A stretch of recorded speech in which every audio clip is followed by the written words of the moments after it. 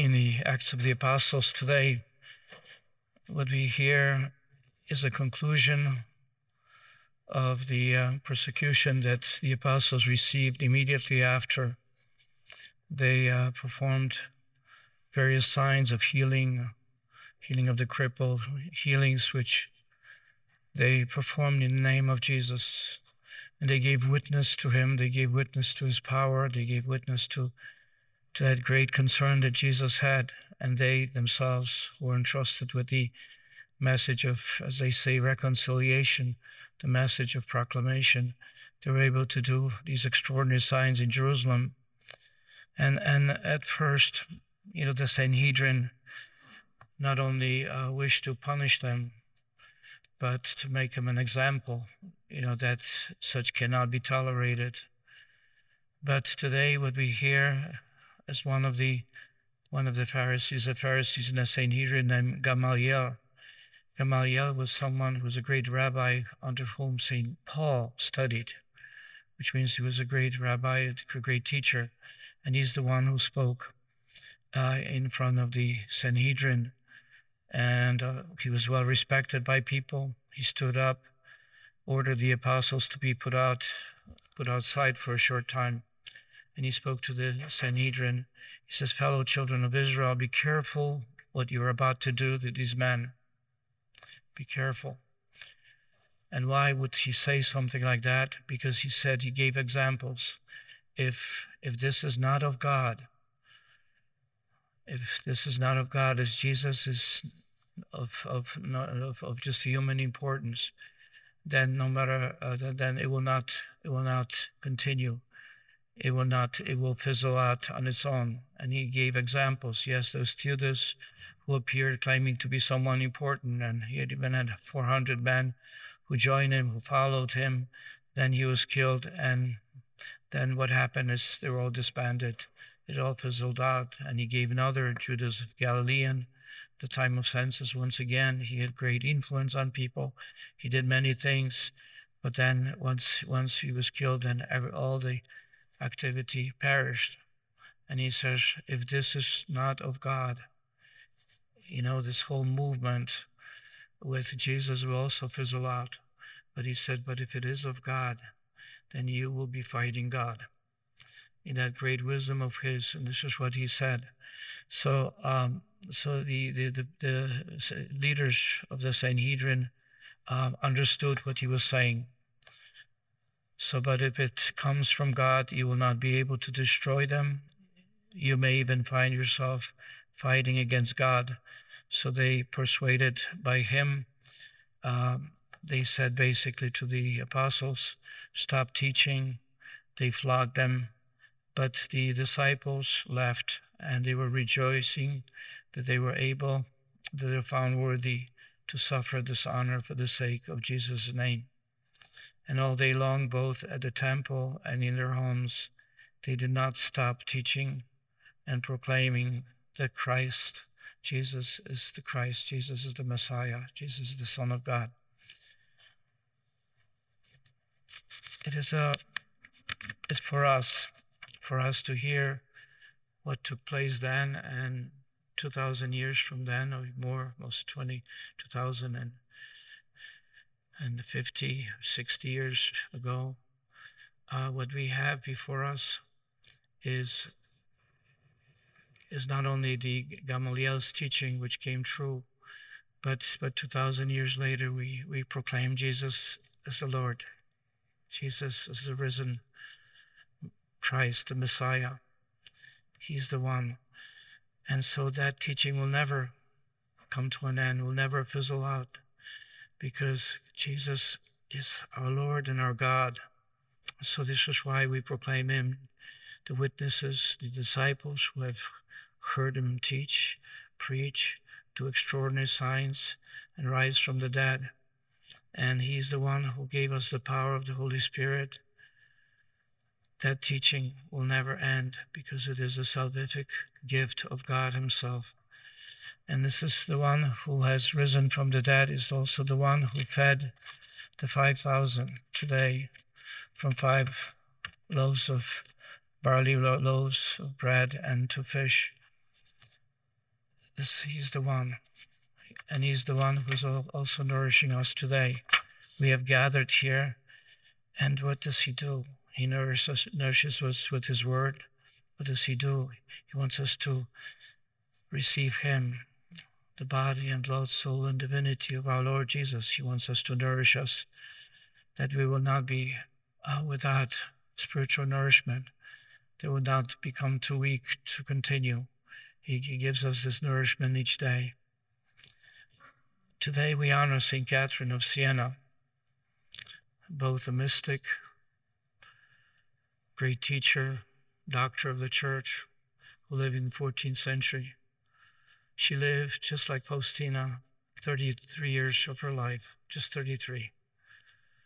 She did not have any formal education, yet she understood and knew the Lord through the preaching and example of others, and through the gift of the Holy Spirit that she received. She learned how to read and write already as an adult.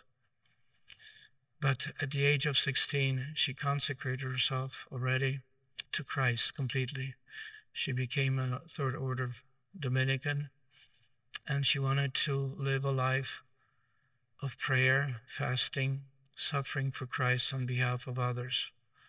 Young as she was, and she was determined to live her whole life for Christ. And we see how the Lord welcomed her and took her under his special care. Being 16, seemingly of no importance, but soon enough, she became a great spiritual director to many. When she spoke about the Lord, and she had special visions of Jesus himself, he gave her extraordinary graces, and she manifested that love for Christ, which also means wisdom and knowledge. And there are many great leaders from not only Italy but from parts of Europe would come and seek her guidance, seek her wisdom, spiritual nourishment that they receive from her. Not only that, as you may know, she was quite influential even on the Pope. The papacy left Rome and went to Avignon, a nice town, beautiful town. Rome at that time was not exactly the best place. There's a lot of poverty there. But she was able to convince Pope Gregory XI to return back to Rome, despite the fact is that there were many politicians and many great leaders and military leaders all were trying to push him and trying to convince him. They didn't pay attention. But when she spoke, he responded. What is it when a person who wishes to totally live out her life for Christ, what is it that makes them so powerful, so influential? It seems like she didn't have a political party to root for her. She didn't have great media to work for her. She didn't even have Twitter. She didn't have anything. And yet, the power of God's grace, the power of God's love, the gifts of the Holy Spirit are able to radiate from that person and have an effect on people around them. What is it? It's grace, it's God's love. And so that means allowing oneself to be imbued with grace, allowing ourselves to be moved by grace. That's all she wanted to do. Her life was Christ. Completely and totally. She didn't have an agenda of her own for her life. She just wanted to live. She wanted to help the poor, and she did. She wanted to help those who were afflicted with plague, yes, just like today, and she did. But she all did it because of that love that she had for Christ. It was Pope Benedict. He had a series of reflections on great women who had incredible effect on the church.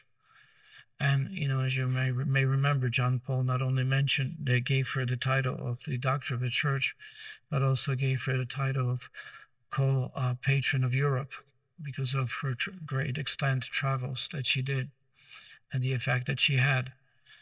And Pope Benedict speaks of several things being a characteristic of her. He speaks of her of complete self-giving to Christ.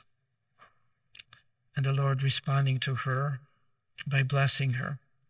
He spoke of the elements of her spiritual life, and that was Christocentric.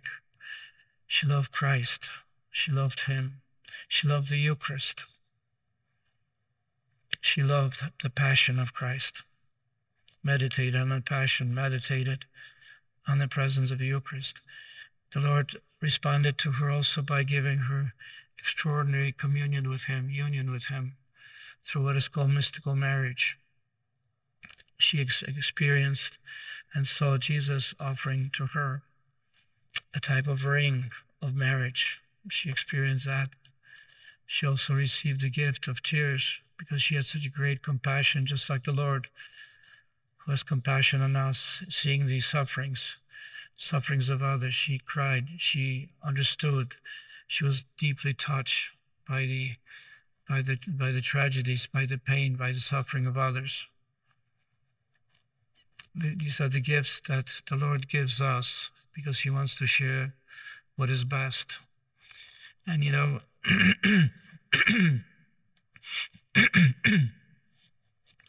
I happened to be in Rome when I was in my early 20s, and I was traveling through Europe at that time, and this friend of mine who was of Italian background, we went to see Pantheon because everybody wants to see Pantheon. The great art, we see the incredible structure, 34 meters wide, we talk about over 100 feet. This dome, which has a big opening in the middle. The feature, there's no structure, no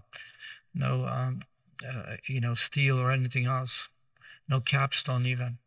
It's a marvel in terms of art. Again, built during the time of Roman time. And this friend of mine is Italian. He says, near Pantheon is the Church of St. Catherine. And he says, well, how do you know? I says, I heard it was not too far. And so we roamed around, we walked around, and sure enough, there was a church, and there where she's buried. She was there. And it hit me so hard because, here I was. I know we were not, as being in school, in graduate school. It was something that was kind of significant for me, because, things that you want to see are so important. I wanted to see Michelangelo's Pietà, but somebody was a crazy person who hit her with a hammer, and so she was not able to be seen. But the Lord gave me to see something which I was not planning to see, with a friend, who seemed to know a lot more than I did, what's important. And so we did. And subsequently, I had the joy of visiting her many times because of my work there. But I see this person, this St. Catherine, who wrote a magnificent work called the Dialogues. The dialogue with Jesus, Jesus' words there. And sometimes we speak of work.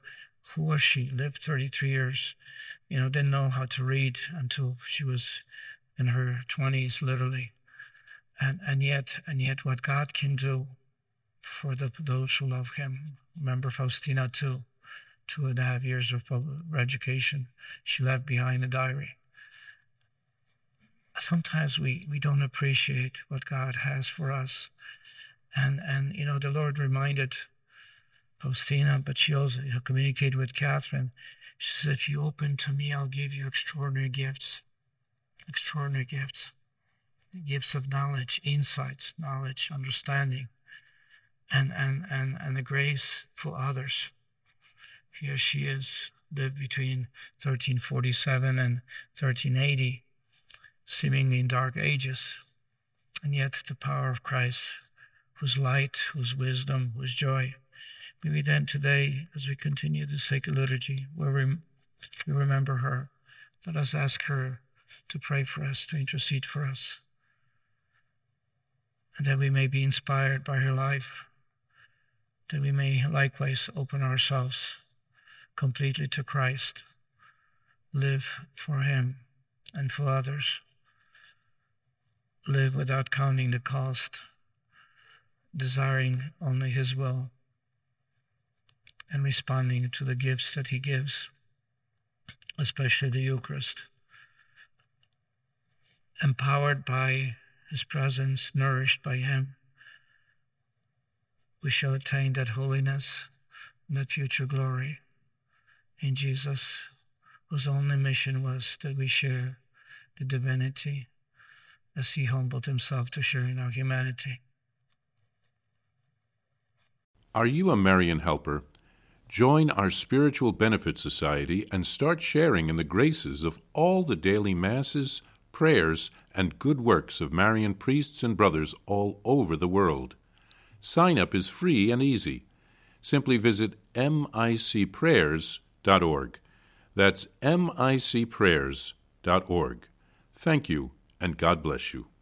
Please follow or subscribe to this podcast to receive the latest episodes and updates. If you have been blessed by this podcast, I invite you to leave a review. Reviews greatly improve our podcast ranking and will help spread this podcast to other people throughout the world. Are you enjoying this podcast? I invite you to listen to more shows brought to you by the Marian Fathers of the Immaculate Conception. Join us daily for enriching spiritual content, which will help you on your journey with Jesus Christ. Simply visit DivineMercyPlus.org for a complete list of our shows. That's DivineMercyPlus.org.